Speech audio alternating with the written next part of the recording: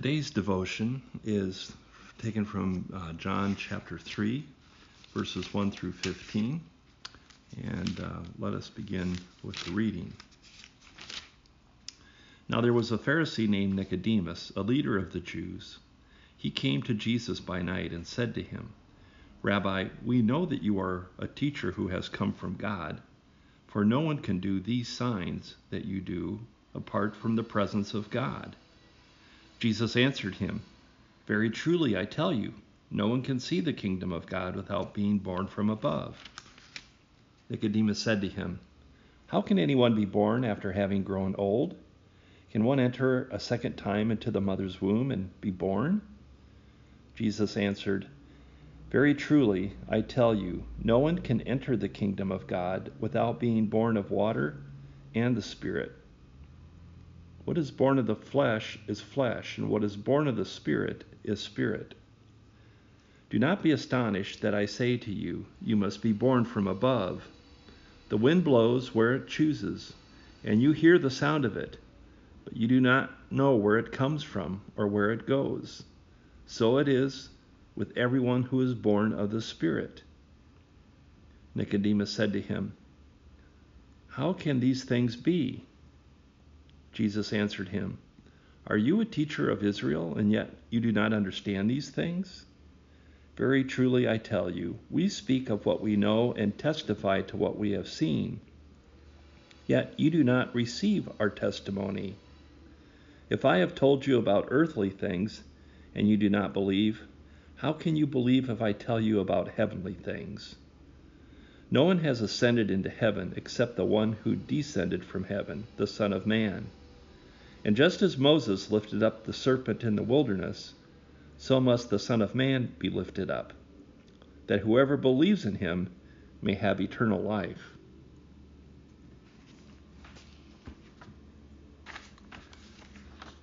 First story of Nicodemus. Nicodemus is a man of the Pharisees, literally, and a ruler of the Jews. That is how the Greek text introduces him. Jesus also refers to Nicodemus as a teacher of Israel in verse 10.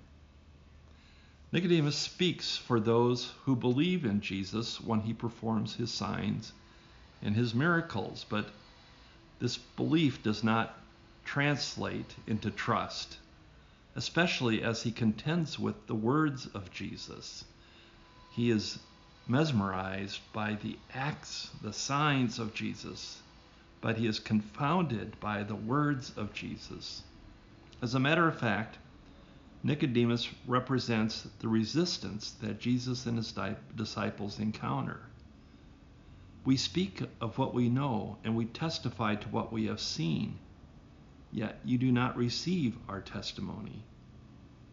That is the resistance.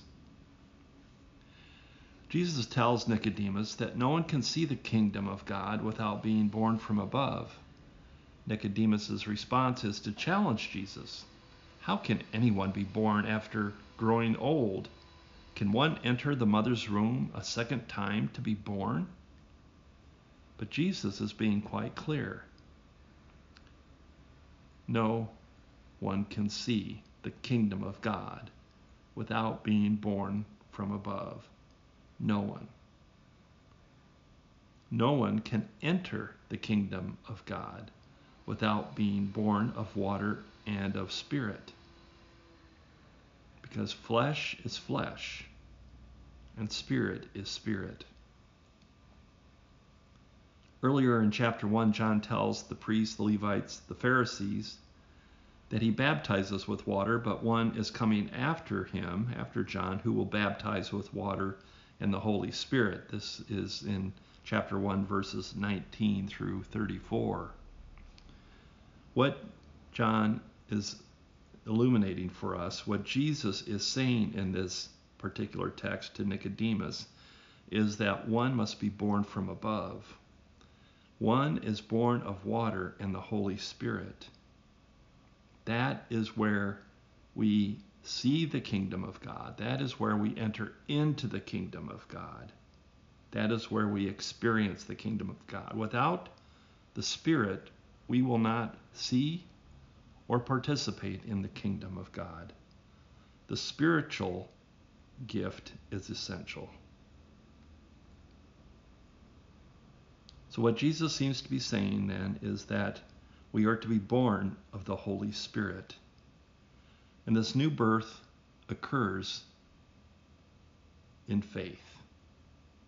Coming to faith, to believe and to trust in Jesus' words and his actions means to be born from above.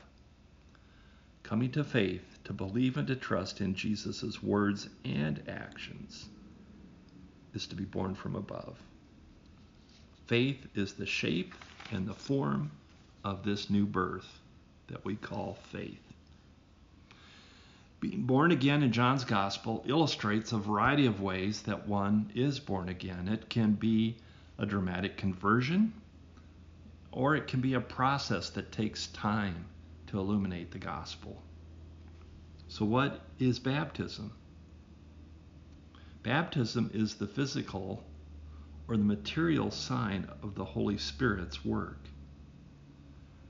The Holy Spirit begins the work the moment we are washed in the waters of baptism.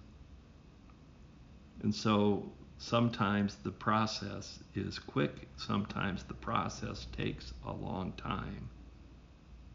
But the Holy Spirit never stops working.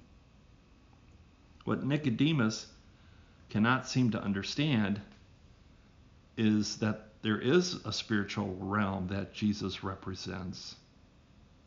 All he can see is the physical signs.